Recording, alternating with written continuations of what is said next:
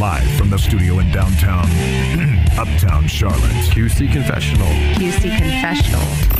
Uptown, South End, Plaza Midwood, Noda, Dilworth, Elizabeth, Myers Park, Ballantyne, South Park, Lake Norman. QC Confessional. May contain adult-oriented content. Listener discretion is advised. QC Confessional podcast on RadioCharlotte.com with Jenna Gribble.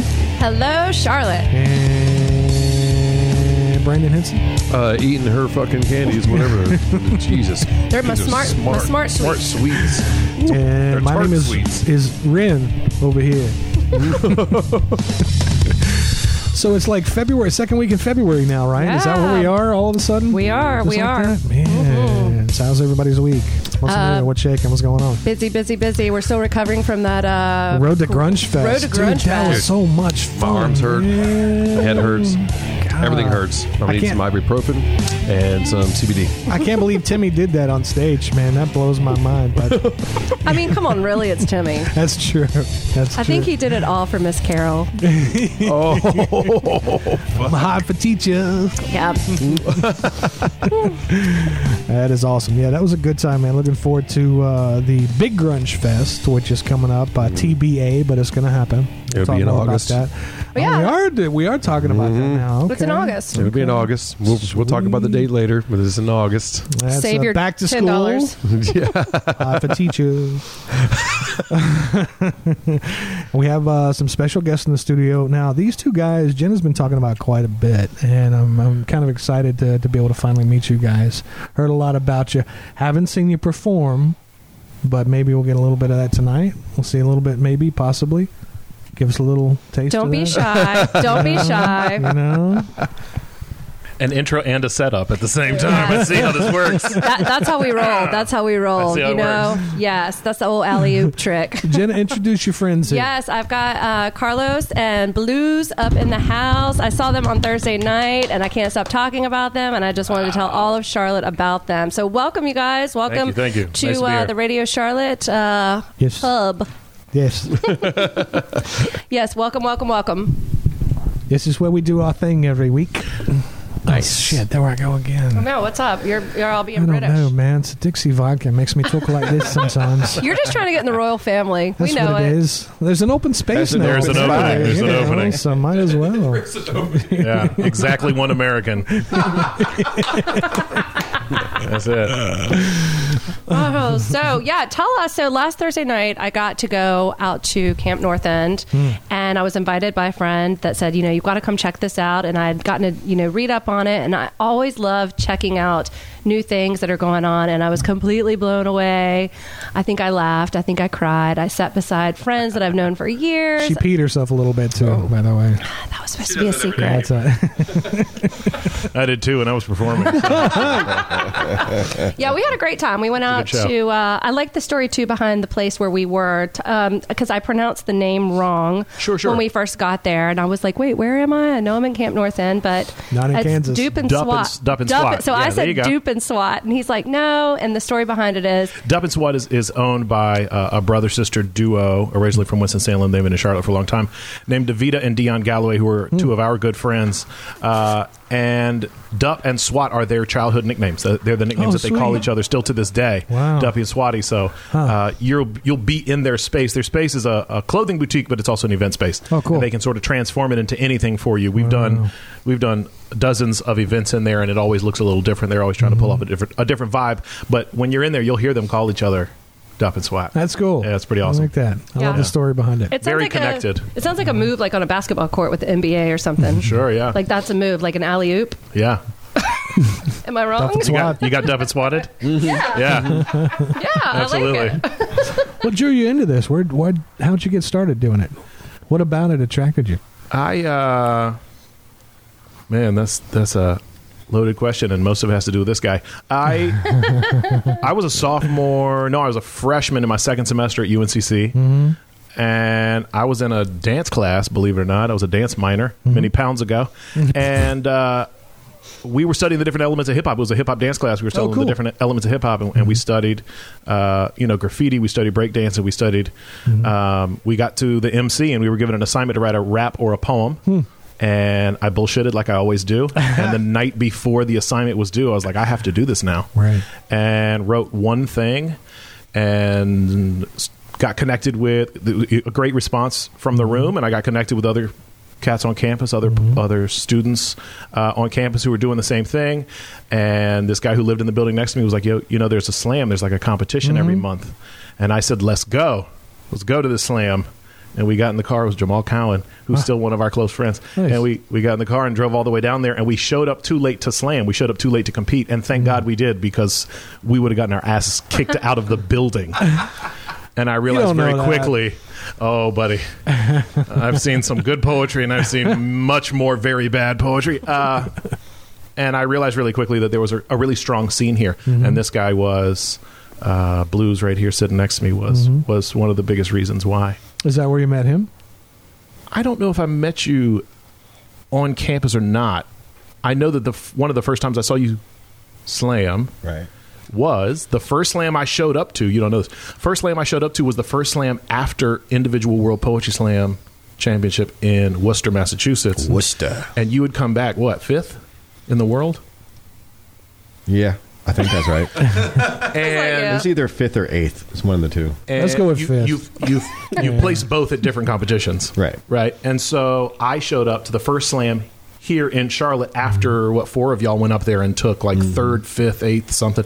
And you didn't show up to slam, but you showed up to do a poem in the middle of the slam and hand out flyers to promote you and Jay's joint. Oh, yeah. And so y'all hadn't even started, and you were passing out flyers for this open mic, and you handed me a flyer. Like I was just a guy in the audience, handed me a flyer, and I showed up, and that was my birthplace. That was my, I mean, for a year or more, I was there every Tuesday. It's the first place I got on a mic in public, and you were the host. What was it? Producer. What was it about him that inspired you? You know, it's funny. I interviewed him for my residency show. We'll talk about that in a minute. Nice. But I interviewed him for my residency show on Thursday, and he said something really interesting, was that I didn't appropriate anybody's style. Spoken word across the country is very regional, and so a lot of people in New York sound like one thing, and a lot of people in Houston, Texas sound like something else. Right. And usually it's because somebody shows up with a voice or a style or an energy that's so specific that other people are drawn to it, and they emulate it without thinking about it. Yeah. Charlotte is one of those places that we just had like 10 or 12 people that all sounded very, very different when I showed up. And when I showed up, I was the youngest one. I am no longer the youngest one. But I was the youngest one. And Blues was a storyteller, and I'm a storyteller. And I don't think we sound that similar. A lot of people say we do, and I really don't. I don't hear it. I don't either. I don't hear it. But that is what I was drawn to, is that to me, there is nothing more power. I'm not really in love with language as much as I am in love with beginning, middle, and end. There you go. You know, tell me something about a person, where they started, what happened to them, where they ended up, and that's what he did. And he did it in such different ways. He was able to use that style in so many different structural ways. I was drawn to him immediately, and he was kind enough. The first or second time I ever got on the microphone at his venue, he was kind enough to hang out. You know, we would all shoot the shit outside. That's never changed. We don't even listen to each other half the time because we know each other's work. We're just shooting the shit outside. But after it was all over, he came outside, and I said, you know, how did I do? And he said, good. And he said, try this, try that. You know, I remember the very first time I got on the microphone, you said, imagine there is no microphone in the room and you're performing the poem from the stage for the person in the back of the room. Right. And I think that, not to toot my own horn, but I think that's a strength of mine, is that I have a big voice and I know how to use it. And so much of what I know and the skills that I have came from this guy. You've seen this guy kind of evolve. Oh yeah. So what impresses you most about him? What have you learned from him watching him grow? Watching him, his work ethic is amazing, but even more so his ability to craft a story from beginning to end, but with all the details and like really paint a picture. That's super incredible. And Carlos has a knack for making things rhythmic and rhyme. He doesn't have to, but it's so much fun when he does. And not a lot of poets can do it. Like, they can do it, but it sounds so corny. But like the way that he does it, it has a very, like you spoke of regional, it has a very Southern kind of tick to it, you know, and it's just like, yeah, it's like sitting on a porch in a rocking chair and listening to a story. So that's what I've learned from him, just watching the way he can craft a story. And he reads a lot. Like, this kid's a nerd. So he reads a lot. He meant that in the best way possible. But he reads a lot of books on filmmaking and screenwriting and script writing. So he applies that to his work. Yeah. And then that really helps develop like a poem. Yeah. He can make a 6-minute poem feel like 2.5, 3 minutes. Yeah. And you won't know that you've been there for the 6 because there's a story so embedded inside the work that you're waiting for the next part, waiting for the next part, waiting for the next part. So, yeah, his ability to level up the storytelling is just incredible. You seem like a very humble person. Yeah. But I'm going to tell everybody this because people need to know this. You've got a couple of awards under your belt, don't you? Yeah, I got a couple things. Yeah. And three Emmys for the record. 3 Emmys. Congratulations. Won a couple. Thank you. Wow, that is awesome. amazing. That's crazy. Appreciate it. What? So are they for certain like what exactly? Yeah, so I won 2 Emmys working with NASCAR and one working with Raycom Sports. Nice. I love Raycom Sports. Yeah, That's like college basketball hoops. Right. Yeah. In particular, the making of a blueprint. I forget. That's Master of Blueprint. Something about a blueprint. Anyway, it's a Duke Carolina openers that we did. Yeah. So this now you're talking. one, I just got goosebumps. We always end up back talking about Duke and Carolina. We cannot escape this argument. So, Speaking our language, brother. what they would do is they have this idea visually what they wanted to do for the game opener. You know, those are huge games. Yeah. So they're like, all right, so we're going to be like, the blueprint, and we're going to have blueprints laid out, and we're going to show this, we're going to show that. And I would write to it. And then most of the time when I'd write to it, they'd kind of structure what the visual would be because of what I wrote. They're like, so learning from that is working with folks who do film. It's easier for them if you can write it out for them. Yes. Yeah. Like if you can paint the picture and they're like, oh yeah, we've got that on B-roll. We've already shot that. We've got this. So it was incredible. Like to see it, to write it, and they tell me the idea. I'm like, all right, that's cool. But then when you see it air on television and you're like, holy shit, that's real. Yeah, it's powerful and to see what they do with it, I'm like, man, it's so dope. But to be a part of that history, that legacy, that rivalry, that is one of the biggest in sports. Absolutely. And to be a part of the opener of that was so humbling. And I'm just thankful that I got to be a part of that. And my first big college experience was, I went to UNCC. So those were those games. Yeah. No knock on the 49ers. I'm a 49er all day. But when I got the chance to go to Cameron Indoor for a game, and I was like, "Oh my God, I'm going to Cameron Indoor." The energy in that place was crazy. No but words. The thing about it is, when you see it on TV, you think you're in like this huge arena. You get in there and you're like, "Yo, this is like a high school gym." High school gym. That's right. But those kids, like you said, the energy is incredible. Those kids never sit down. No. Beginning to end, they never sit down. They played Gardner Webb that day. And that's my wife's alma mater. And Gardner, at first I thought Gardner Webb was going to keep up. It was like the first 6 or 7 minutes. I'm like, they're going to play. And then it was just like all over. I was like, okay. By 60. There it is. All right, there it is. But it was super incredible. But I think we won an Emmy for that, and that was so much fun. Well, thanks for doing that, man. See, that's awesome. I know that a lot of us that are Duke and Carolina fans have seen that, and when the beginning of the game, when they do show that pregame, it gives you chills. It gets you so pumped up for the game. It's something very special because it is something that's gone on for decades. Biggest rivalry in the country. There's something very special about it. That's awesome, man. Appreciate it. And you're a Duke fan, right? Is that what I heard you say? Yeah, we don't need to talk about that. I mean, I love college basketball. I don't even like the NBA. I grew up on like King Rice, Jeff Lebo, Scott Williams, all those. I grew up on Bobby Hurley. I can't stand Bobby Hurley. I can't stand JJ Redick. Whatever. Christian Laettner. Okay. But I love it because you don't ever know what's going to happen. True. Right. And like watching that intro know, like Raycom Sports, that was my dream job when I was in high school. I wanted to work for Raycom Sports so bad because, I mean, just that excitement that comes with college hoops. You cannot escape it if you're in North Carolina. There's no way around it. Right. Raycom Sports, Jefferson Pilot Teleproductions. I can see. There go the goosebumps again. I was 10 years old. I moved to a town with one stoplight in Western North Carolina, in the middle of nowhere. I moved here from Tampa, Florida.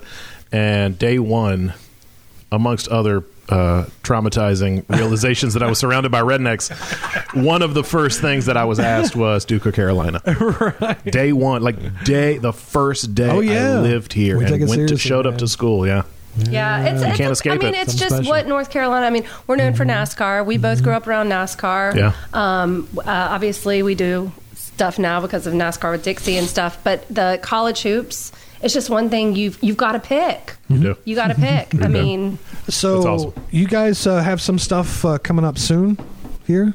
Tell us about that, because what we want to do, Jenna has seen you.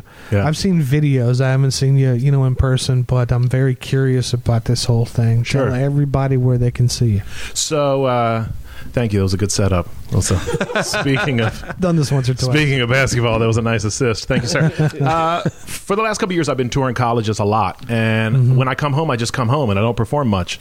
This guy is still very connected with the poetry community here. He is the slam master of the team, which the local team, which means he is in charge of the competition, and thus in charge of taking those who make the team all over the country and representing the city. And I come home and sit on my butt and write things for other people on contract and hang out my sweatpants. Interesting. And I catch a lot of shit from friends and from semi-fans who are kind of friends now, and all sorts of people for not performing in Charlotte more.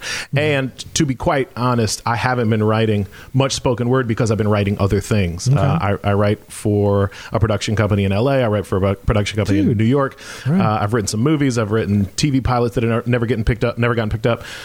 But to me, it's like getting a master's, right? Being on these conference calls and hanging out with 6 other people, and I kind of know that I'm the one who's supposed to be in charge of telling the best story, but they're all throwing out these ideas, and I have to navigate those waters. Right. And I've learned a lot from that, but I still want to make new work. I still want to make it in relationship with the people that live in my city, who are my people, and I want to have a better relationship with those folks. And so I've had this idea for a couple of years to do a monthly show for 1 year, call it The Residency. The reason for that is because a lot of folks who do what we do, they apply for artist in residence positions at arts institutions and colleges, universities, and they usually end up on the bottom of the totem pole because most folks think that what we do is too plain spoken to be high art. And so they're not educated about it, I think. Sure. And page poetry, page poetry is not everybody's thing, but there's already this huge structural system in place that qualifies you to be a good page poet, right? And we don't have those same opportunities in our genre yet. And so I'm declaring myself. I put out this huge long mission statement. You can look it up on my website, carlosrobeson.com. But I put out this big long mission statement where I explained why all these reasons that I was doing what I was doing, and there's a bunch of reasons. But essentially, the name comes from I'm declaring myself an artist in residence for the city of Charlotte for the year 2020. Thank you. Thank you. It's awesome. And so for that reason, I'm going to do a show every month. Oh yeah. I'm going to do 40 minutes on my own. I'm going to interview somebody that I think is doing something really big in the city. Blues was actually my interviewee for the first inaugural show. But there will be artists and activists and entrepreneurs and people running nonprofits and anybody that I think the rest of the city needs to know. And we'll also have a guest performer that will show up and do 20 minutes. So they might be a comic, they might be another poet, they might be a singer-songwriter. To me, I was explaining it to a friend of mine, and he said, it's kind of like a late-night talk show, but in reverse. Yeah. And I was like, I don't understand what that means, and I'm going to keep talking now. And he stopped me and he said, Colbert comes out or Jimmy Kimmel comes out or whoever, they do 5 minutes because they're comics. Monologue. They do 5 minutes of jokes. Yeah. And then we go to commercial and they come back and they have an interview. And then we go to commercial and they come back and they have a band play. And this is the same thing, but in reverse. We have an opening act and then we have an interviewee and then we take an intermission and I come back and do 40 minutes of my own stuff. That's interesting. So I'm trying to sort of establish this relationship with a city that I've lost over the years. I'm trying to establish a relationship amongst folks who are willing to come. We're trying really hard to get a really diverse audience. Old folks are interested and young folks are interested and folks all over the map. So I think there's a selfish reason, which is that I want to make new stuff and I want to see how it goes. I tour a lot of colleges, and I can show up to a school and there's 600 kids and they're educated and smart and willing to listen and they're ready and they're there for it. And during my show, I'm literally slashing poems and replacing them with better poems or smarter poems because I know they can handle it. Yeah. And then I'll show up to another show and there's like 6 kids in a cafeteria and they're all getting extra credit and they don't give a shit if they're there or not, you know? And I just need the consistency. In order to raise the quality of my art, I need a consistent audience. Right. And where else should I go looking for that than my own folk right here in my hometown? So. Where are you going to perform? Where's it going to be? Thank you for asking. We're moving every part of the residency ideas that we're moving around town. And so we're going to do 3 shows in a venue and then move. We're going to move every quarter, every 3 months. And so the first 3 months are all in Dup and Swat. Dup and Swat in Camp North End that we mentioned earlier. The first one was last week. The second and third are March 20th and February 19th, both Thursdays. Okay. Doors open at 7:30. Show starts at 8. And we will announce at the March show where we will go for the next quarter. Oh, cool. Yeah. Is there somewhere online people can find this information? I'm sure on social media you probably keep everybody up. I have an allergy to social media. I'm getting over it. I'm taking something for it. It's not for everybody. I ran a blog. I'm a promoter, so just send the information to Jenna. She'll get it out to the mass. What's most ironic is that the person that connected Jenna and I, Brandon Sides, is the one who is constantly harassing me to do more. Jesus, another Brandon. There is, yes. It's not a bad thing. Okay. They're everywhere, and they're all hustlers. That is very true. It's true, man. Do you want to know something? Yeah. My middle name is Brandon. I believe it. True story. I believe you. We are hustlers, for real. I believe it. I am on social media, Twitter and Instagram. I am Carlos the Poet, ThePoet, Carlos the Poet. Nice. And then my website, carlosrobeson.com, ROBSON, spelled like Robson, pronounced Robeson. All the info's on all those big places. So I have a question, because, I'm new to all this. I just know what I saw the other night, and I liked it. I didn't know what I was going into, and I didn't know what the setup was going to be, and I really enjoyed it. I enjoyed hearing Blues talk about, the story and the first time he saw you. I think y'all talked about the first time you thought you had met, and Blues was like, oh, no, I saw you perform when you did your ballet thing at UNCC. And it was funny. He was like, no, man, I saw you before. I saw you. Escape. He was like, who's this goofy white guy? I embrace it. I'm here for it. So when you go to these slam poetry contests, how does obviously it's the crowd reaction, like the guy that opened up the other night. Is he national from Rock champion. Hill? He's a national champion. Nice. He did so good, and every time he would take a sip of his water, he asked the crowd to go woo. So but when you go to these contests, how are you scored, or how does are there different categories like crowd reaction or rhyming, or how does that work? Good question. Here's I'm going to volley it to you, Blues, but I have heard, we have been to thousands of slams all over the country, and everybody explains it differently. Here's how the structural part goes. 5 different people from the audience are given scorecards, and they are told to judge every poem on a scale from 0.0 to 10.0 based on how it makes them feel. So they can do whatever the hell they want, right? They don't have to be a professor. They don't have to, this guy loves rap, this guy loves Shakespeare, and it doesn't matter, right? From one to the next, it doesn't matter. But this guy actually is the one who explains it best when he's giving them out. And he specifically gives them permission to not need to expect anything in particular, right? He gives them permission to just say whatever it is. However, if that person is walking off stage and you think it's an 8.8, you write down 8.8. You don't have to worry about the craft. You don't have to worry about the skill set. You don't have to worry about the metaphors. If it hits home, it hits home, and you give it whatever you want. I'd be a terrible judge because they all hit home. But the one that I walked away from the most was the Trayvon Martin one. That was the one that made me think and feel the most. And so he did a poem about from Trayvon's point of, well, you tell what it's about. I explain, I kind of remind everybody Trayvon's story, because I think we've had so many Trayvons at this point. Right. Which was sadly excellent. enough. I love that you did a recap of of that. And then I do this first person persona poem. A persona poem is when you're talking in first person as someone else. And I basically act like I'm Trayvon and I'm walking up to the store, which is where he was walking back from when George Zimmerman accosted him and picked a fight with him and shot him. And I'm just... in real life, his parents had split. He was visiting his father, right? His parents live hundreds of miles away from each other, and he was visiting his father. And so, as Trayvon, I call my mother and I just tell her, "Look, something's going to happen, and I'm not going to make it. And here's all the things that you need to know about my life. Wow. And here's all the things that you have to do because I'm not supposed to make it. God told me.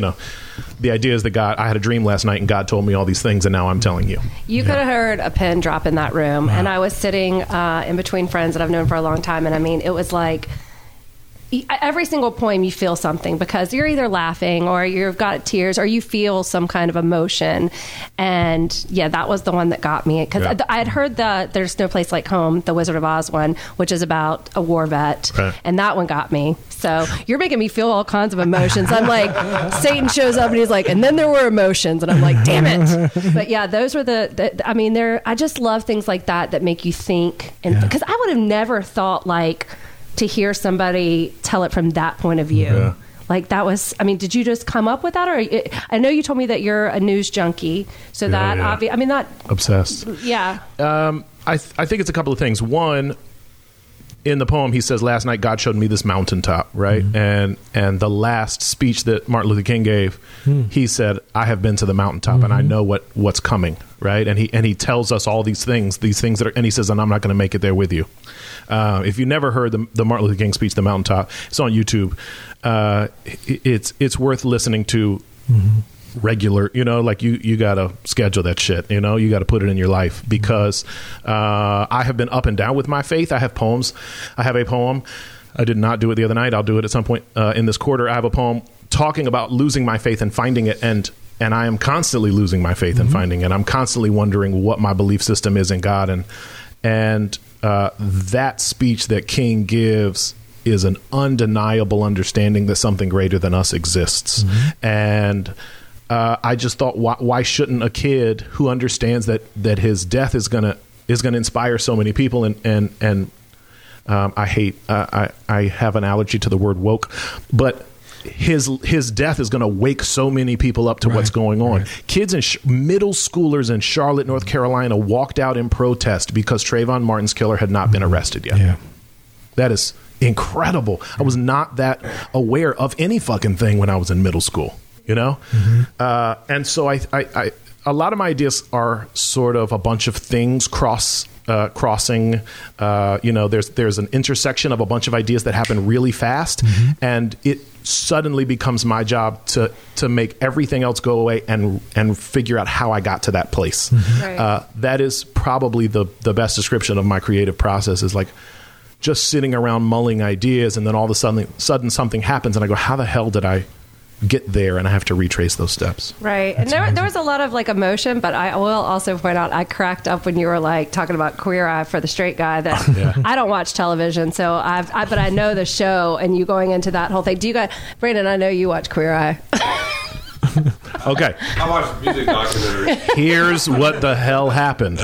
So, do tell. Blues and I work part-time for this amazing nonprofit that works with teenagers called Playing for Others. And the executive director there, I told her this idea at the end of last year. I said, I've had this idea for a couple of years. I'm finally going to do it. And immediately, within minutes, she was like, I think you should do this and this. She had all these interesting, weird ideas to make this event more interactive for the audience. And one of them was, I think every night when the audience shows up, they should get in an app and choose what poem you close with that night. So you haven't even, no matter what your set list is, you give them a couple of options and they choose the poem you close with that night. But also, they get to choose the poem that, based on ideas you have, they get to choose the poem that you have to be ready with next month. Wow. And the first way she explained it was and they get to choose a poem for next month. And it might be if it's Christmas time. It's about Santa, or maybe it's like a silly poem. And she's doing all these things that are totally outside of my brand. And I'm like, I started this motherfucker to do my own shit. What are you talking about Santa for? And she's like, no, dumbass. I'm trying to tell you that you give them the options and then they choose.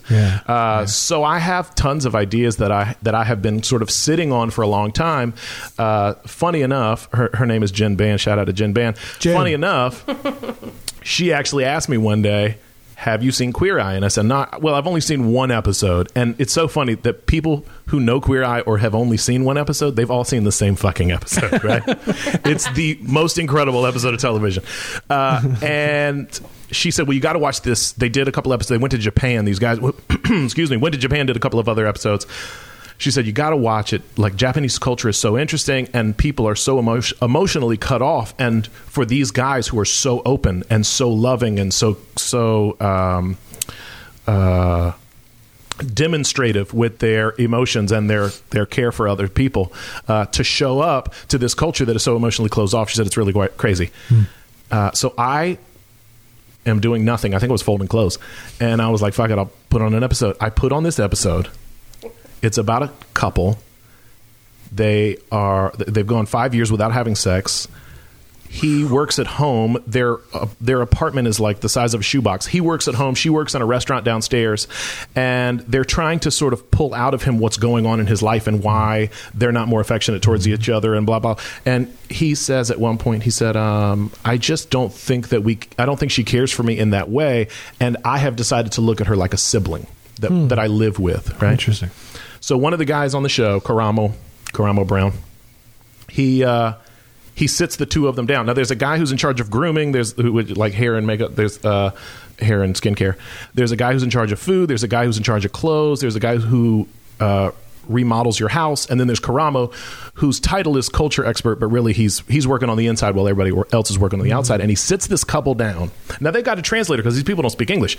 He sits this couple down and simply asks the man, do you still have feelings for your wife? And the man says, yes. Now, the man barely talks the whole fucking episode. How they found this guy and decided he was the one who needed to be on the show is a whole nother conversation. And then he looks at the woman and says, do you still have feelings for your husband? And she says, yes, of course. And he looks at the man and says, would you like to start a family with her? And the man says, yes. And he looks at the wife and said, would you like to start a family with him? And he says, yes. And this Japanese dude gets up, has shown no emotion. We're 40 minutes in on an hour episode or whatever, has shown no emotion, walks out into the hallway and bursts into tears. Wow. Like heaving, chest heaving, shoulders up and down. Karamo has to get up and walk out and hold this man while he is bawling, crying. And I'm like, yo, look at this. Look at the way that this translates into another culture, right? And really the show doesn't have, I mean, to be honest, you watch enough episodes, you realize it ain't got shit to do with being gay. It's just these people are willing to come into your life and say, you have worth, you have value, you have something to give, other people love you, this person who nominated you for this process cares for you, and we all need somebody to remind us of that. Yeah. You know? Yeah. And we all have these huge walls that are as simple as saying, hey, wife, I still love you and I'd like to have kids. Hey, husband, you know what I mean? Communication. Enormous, huge fucking things that these guys are able to tear down in a couple of minutes. And so I now regretfully pulled out my phone and texted my boss and was like, I think I should write a poem about Queer Eye. And she was like, yeah, you damn sure need to. And now we're in this place where I have to write a poem. That's what the audience voted for on Thursday night. That was the idea. And it was the only idea on the list that I had no fucking clue what the poem's going to be. So I found to work. I found myself between a rock and a hard place. Right. But don't you love that when it's just something so out of left field? Because you said that you had numerous poems sitting around that you just hadn't finished. And I think you reaching out to an audience of strangers, it kind of holds you accountable and makes you get to work and do it because we know you can do it. Yeah. It's true. And to be honest, I am not the guy. I jump into a lot of things and don't survive coming out the other end, right? I have a lot, Blues will tell you, I have a lot of ideas. I've half written about 12 or 13 plays. I've half written poems. I've half written, and so this is exactly that. It's a way of holding me accountable, but also it's a way of asking the audience, who are you, right? Yeah. Here are some ideas. How do they reflect? How do you reflect these ideas? How do they reflect off of you? What do we have in common, Yeah. We have a front of house manager. She tabulated the scores the other night, and we're going to put it on Instagram tomorrow. Nice. 4 people in the room voted for anything other than Queer Eye. Okay. 4 people. Yeah. I didn't think Queer Eye was going to win. How many people were there, though, do you think? Like 40, 50, maybe? 40 or 50. Yeah, it was a packed house. 4 people voted for anything other than Queer Eye. Yeah. Wow. I voted for Queer Eye. I thought it was, before I heard you talk, I thought it was going to be like something, funny and light. And then when I heard you tell the story of the show and how emotional it was, and it's like everybody wants to be loved and told that then I was like, oh, it's going to be something even deeper. Yeah. So, but I think that's awesome. Yeah. That is so cool. Well, let's take a quick break real quick. We'll be back in just a couple of minutes with Carlos and Blues. Make another Dixie vodka drink. We'll be right back. QC Confessional Podcast on RadioCharlotte.com. Blues get love.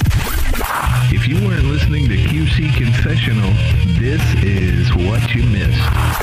We're playing the playoffs against Green Bay. It was like minus 21 degrees below zero, minus 37 wind chill. And Kevin Green standing there putting his pads on with no shirt on, just like it was like September. I said, Kevin, hey, listen, player, where you from, man? He was like, I'm from LA. I go, listen, I'm from Minnesota. Let me tell you something. Here's what you're going to want to do. You're going to want to put on a face mask, some gloves on, and a long sleeve thermal. And he goes, no, I'm good, man. I've been playing for years. Got this, man. I'm like, listen, you don't got this.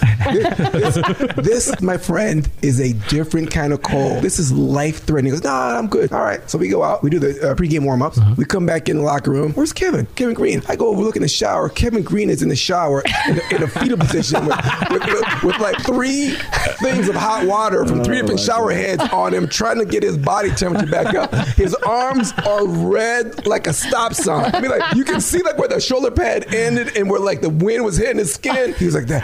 I should have worn a thermal, man.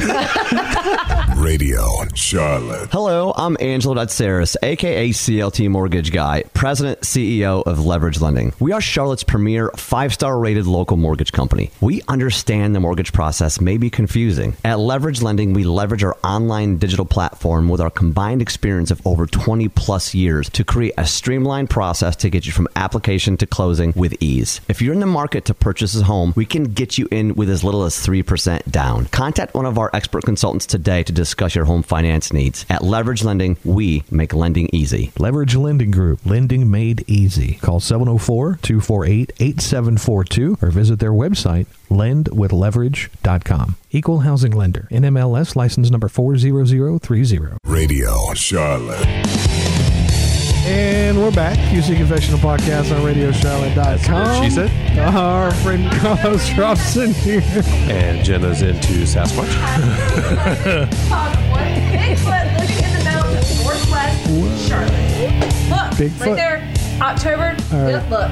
October 2019. Jenna's gone down a rabbit hole. We're looking for Bigfoot now. Confessionals, and we are knee deep in Sasquatch facts. Sasquatch and Bigfoot. This is my language. This is Lake James? Yes, Sasquatch and Bigfoot. That's fine. No, this wasn't. Listen, buddy. I'm telling you, the Charlotte Observer. Brandon in a suit. Lake James, they had a. Hold on, I'm going to show you all the image. That's his Sunday. Honey, what are you doing today? Oh, squid hiking.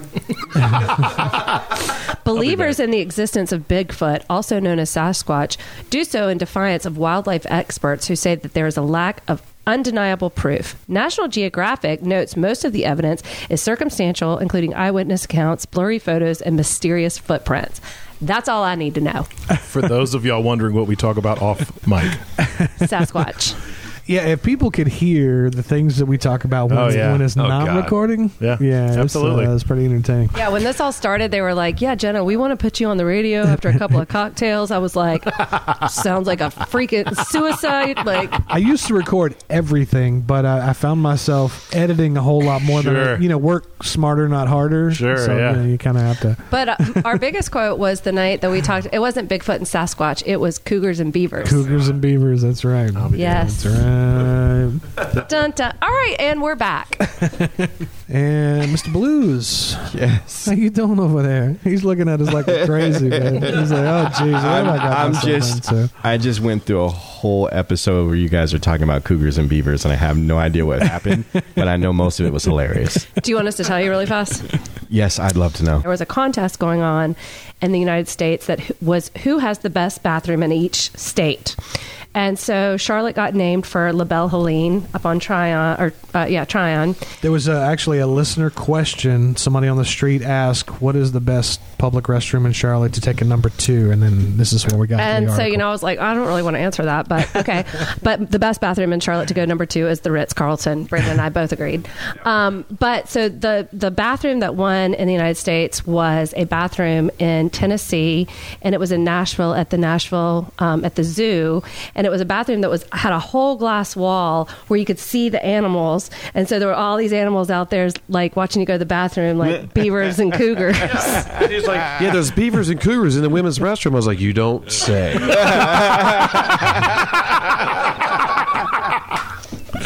That's incredible. And I knew it had to be around there somewhere. It was just silent for a minute. It was like, oh God. So that's part of the plan. We just get her liquored up and wind her up and just let turn her her go. loose. Yeah, I get it. Some of the gold that That's comes out of this amazing. podcast is in these situations. Career incredible. suicide. There's a lot of that's what she says, Yeah. and Oh, yeah. Which is will never go Right. out of. Right. Thank it's one of my God for favorite editing. things in my life. That is incredible. So yeah, I mean, it just would not be the same without. I feel so loved. So what's next for you guys? Literally, we're getting in the car to drive to Bryson City, which is 3 hours away. Tonight. Take me with you. Tonight. Can I ask one question? Yeah. Why? We are doing 3 high school shows What? tomorrow, just so we can drive back here. Same day? And actually, we're doing when you add the audiences up, there's over 1,000 kids we're doing. wow. Are there performing for 3 high tomorrow. schools in Bryson City, or are you going No. around? We're doing, I think it's 400 ninth graders, 500 Wow. 11th and 12th graders, and 170 10th graders. Something like very wonky, like a lot of ninth graders. Yeah, it's over 1,000 kids altogether. Interesting. Same high school, yeah. So you're going back up there because this is where you're from? Or Bryson City is just Strangely enough. bumping with like slam poetry? I know, right? Actually, I went to a rival high school, went to the high school in the middle of nowhere, and they used to kick our Give ass it a in shout out. every What's sport. it called? Smoky Mountain High School. What up, what up? Yeah. Mustangs, baby. And some kid from their poetry club sent me a tweet and was like, hey, can we book you? And wow. and I said, let me pass you off to my manager. He actually... I don't know if I should say this on the podcast, but sweet kid that he may be, he was like, we have a poetry club and we don't have much money. And that's where I say, let me pass you off to my manager so that I'm not the guy to go, no.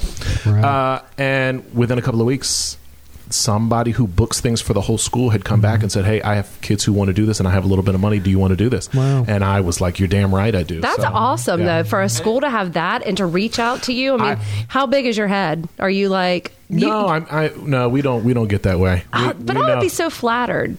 Would you not? Are you not flattered? I am flattered, but I also like. Who knows how it's going to go? You got to. The work is not done. You know, the work is done on stage. The work is, to me, the work is mostly done when kids ask you questions about what the world looks like outside of their lives. You know, and so to me, it's like, yeah, we're gonna. I talked to the advisor a couple of days ago, and I said, what can I do? What are my boundaries here? Right? Can I do my Trayvon Martin poem? Can I talk about white privilege? Can I talk about right? Can we talk about sexual identities and all these kind of stuff? Because I remember where I went to school, right? I remember the politics, the general feel of the student body. It's been some years, but I still want to know where can I go town. and am I going to get you in trouble if I go out on a limb? And she said, no, I'm booking you because I want you to do that. But those poems are already written. The thing that I haven't done yet is fielded the questions and had the conversations and had the one-on-ones. I was in the middle of Georgia maybe 6 months ago, and I have a poem where I just briefly mention the trans community, and somebody came up afterwards, and they waited until I was finished talking to all of the students who hung around after the show. She was the last one that came up to me, and she said, thank you for recognizing the trans community. Right. And I'm, like, the show's over. I'm feeling good. Like, I'm going to go get a pizza and go back to my hotel room. Like, shit, And it just stopped me in my tracks. And we just sat there for like 4 or 5 minutes.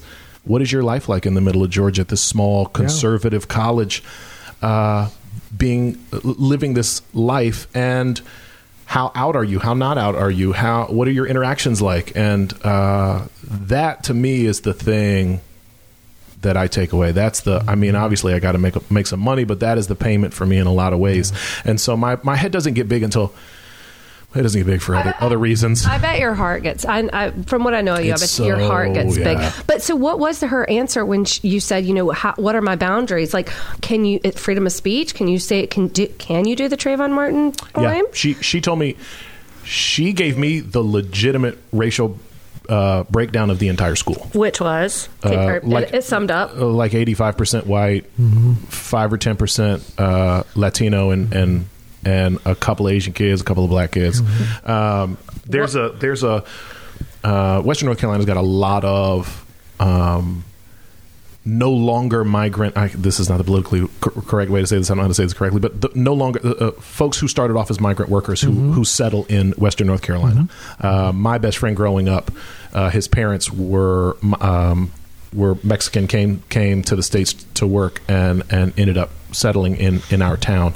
And so and I'm sorry, and Bryson City is actually not too far from Cherokee. There's a Bryson's portion of Native American kids. What I know of Bryson City is where the Road to Nowhere is, which I always want to go visit, which I've done a lot of research on that area because we used to spend a lot of time up in the mountains, and I remember when they were building that road and it was over a lot of Indian burial ground, and the government ran out of money, and that's why that road was never built. But it was all over. That's very Indian burial ground, right? But so no boundaries. She encouraged me to talk about race, to talk about inequality, She was like, we're not bringing you in so you could please them. We're not bringing you in specifically to entertain them. We're bringing you in because you're a representative of culture. You're a representative of the bigger world. She was like, let's not cuss. Let's not say. If we have conversations around religion and Christianity, let's just talk about it. She actually didn't tell me I couldn't do anything other than don't cuss. Right. But I know that crowd, and I want to reach that crowd, and I want them not to be to reject my ideas, but I want them to walk away with something that does show them what the bigger world is. And so, I want to challenge, but I don't want to challenge like a fist to the face. I want to challenge like a nudge from behind, And so I'm going to be careful in the way that I present my ideas and my work to them. Yeah. One of the things that you talked on the other night about your ups and downs with your belief, like I really appreciated that. And I think it's okay. Like, I mean, I don't know if you'll ever touch on that, but with kids like that, but it's like, it was a poignant part in the night when I was like, everybody kind of has this struggle, or it's okay if you have this struggle. So that's really cool that they're that open. I'm kind of shocked. Amazing. They booked this over a year ago. We've been going back and forth having conversations about tomorrow. Is there that many poetry? You said a poetry class or poetry group? He said it was a poetry club. Now who knows what that means? Is that a typical thing at schools now? I don't know. Sure didn't have one in high school. Yeah. Maybe I wasn't looking for a poetry club in high school, but we sure didn't have one. But also who knows what that means? It might be within the last decade.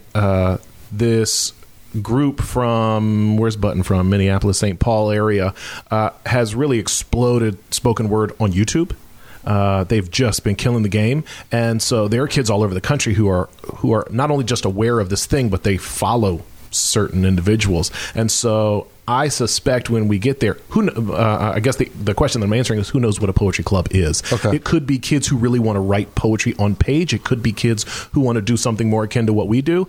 We won't know until we get there. If I had to guess, though, it would probably be a bunch of kids really like spoken word because they see it on YouTube and they're trying their best to make their own and share it with each other, but don't really have much guidance, or they don't know where to go. And so they reached out and here we are and here we come. Nice. And we'll probably end up having some side conversations with them between shows about, how to work on your craft and that kind of thing. Very cool. Yeah, if that's the future of like kids competition, I love it. Yeah. Like using your words. Yeah. That's so powerful. So good for you guys. I'm excited for y'all. Yeah, thank you. If you could speak to a very large group of people and speak your message, who would that group of people be and what would your message be? When you ask questions that are hard, I just throw to blues. Mentor? I don't know what I don't know exactly what the answer to that question is. I think inside you do. You're just not sure whether or not. It's hard to articulate. I think the biggest thing for me is just treat other people like they're human too. Is it? We can talk about wokeness all day, but there are woke assholes, and I am very liberal. I am very, You know, I could talk shit about the president all day long, but at the end of the day, there are people on my side of the aisle that are just as big an asshole as he is. And that's not getting us anywhere. Right, and to be a troll online and attack others for their belief system isn't getting us anywhere. Speaking of, it's ironic that you asked that question that way. The biggest audience I've ever been in front of was when I opened for Bernie Sanders here 4 years ago, the day before Super Tuesday. Was that was at PNC? What it was? Yeah, I remember. Yeah. I went through hell for that whole week. Really? Yeah. I used to work there, and our season was over. By the way, my God, it's not over yet. We're like, what do you mean? And I'm sure they booked that 10 days out or something. It was. I don't even think it was 10 days. Oh my God! Yeah. We were in season close down mode. Oh, stop everything. We got one more. Wow! Surprise! It was cool, the best phone call I got that day was when Bernie Sanders called me. Blues called me and did an impeccable Bernie Sanders impression for minutes on end. Yeah, and I was in tears. I was laughing so hard. I don't even think the conversation corrected itself into a normal conversation. I think you just kept doing Bernie, and it was so good and it was so funny that by the end I was like, I have nothing, and you're like, all right, bye. We just ended the conversation. I want to hear your Bernie Sanders impression. It was so in the moment. I don't even. Oh, it's really good, though. If you can get him to do it, it's really good. Carlos, I need you to come do poems for me, Carlos, at PNC. I want you to talk to the people, Carlos. Just get out there and shift the change. I want you to be the change, Carlos. We're going to win the nomination. We're going to win the presidency. We're going to change the world. Oh, God. Oh, man. So good. I don't think we can do any better than that. Thanks, guys, for coming by. I really appreciate pleasure. that. Thank you so much. You guys have a long drive ahead of you here. Thank you. Safe travels up there to Bryson City. Thank you. Definitely keep in touch. Let us know about the events coming up so we can help spread the word. We'll do. Thank you. Tell us again when the next show is, because I got to make sure I got it on my calendar, because I will be there. The next show, February 20th at Duff & Swat at Camp North End, and then the one after that is March 19th at Duff & Swat North End. Nice. We're excited. Well, thanks, guys. We appreciate it. Thank you. So grateful. That's the QC Confessional Podcast for Jenna Gribble. I am out of here. Brandon Henson. It's food time. My name is Ren. You guys have a good night.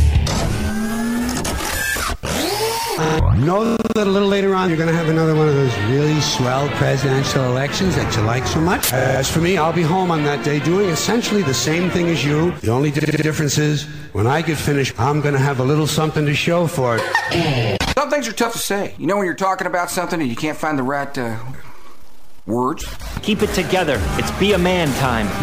Okay. Radio Charlotte. QC Confessional Podcast is brought to you by Leverage Lending Group. Lendwithleverage.com. If you're buying a house or refinancing, give them a call. They make the process easy. Dude, I'm going to tell you our process. We bought a house 10, coming up on 11 years ago, and I wish I'd had somebody like Angelo at that point in time, and to work with to ask questions. I didn't feel like I could ask any questions, or I felt like I was kind of, not trapped, but here's the way it is, and here's what you do. Like, I didn't get a lot of information on it. It was just kind of like, sign here. Here's what you do. I need this. I need you to collect this. I need this information. I'm like, Jesus, man. Like, I don't know. I don't know what I'm doing here. Like, we were first time home buyers. Yeah. And I wish I had somebody like Leverage Lending Group to be able to tell me, like, because I felt like when we had him in here, I felt like we could ask him anything, and we could learn it. We could, and he would be straight up honest, and there was no BS about it. And we're actually getting ready. We're actually looking to sell in our house now, so I'm going to have to definitely going to be using Angelo for. Hold up, where are you going? I'm not going far. Okay. I'm not going far. It's just time to upgrade. Okay. Upgrade. Okay. Upgrade. Hey. Upgrade is in, like, we have twins now, but the house we have was not built for twins. Right. So. Yeah. Well, with Angelo, luckily when I bought my place, I had somebody. It was a family friend that helped, and so I trusted them. And but with Angelo, it's like you can ask questions like, "Is this a good deal? I don't know," or "Is this a good time to buy?" and questions like that. And he does make it really simple. Like, I've talked to him a couple of times about refinancing and things like that. So he's going to be straight up with you, and he makes it like fun. I feel like. Yeah. Oh, like, yes, I'm going to drop $250,000. Ha ha ha ha ha. Yeah. Like, I mean, he makes it fun. Oh, I never thought that talking about mortgages and lending would be that fun and interesting. Like, now I'm totally interested, especially now that we're at the point of, like, getting ready to go through this process again. we'll definitely be using them. So That's great. So if you're in the market and you're looking to buy a house, whether you're first time, second time, third time, 10th time, regardless if you're looking to buy a house or not, you have to check out his Friday Facts on Instagram. You will be in tears. It is a nice way to start your Friday every single day. Yeah. Like I pulled it up a couple weeks ago and I was like, what is this? And just the way he starts off, I was like, oh, you will watch the entire thing. It's absolutely hilarious. That's what he's going to win the Oscar for. You know, he's in the acting classes and everything. Yeah, That's what he's going to win the Exactly. We need to find like a local, like an award for local acting and give it to him for his Friday Facts because they are Best hysterical. Friday Facts? Yes, best He'll Friday definitely Facts. win that one. Yes. Leverage Lending Group, lendwithleverage.com. Give Angelo Datsiris a call, 704-248-8742.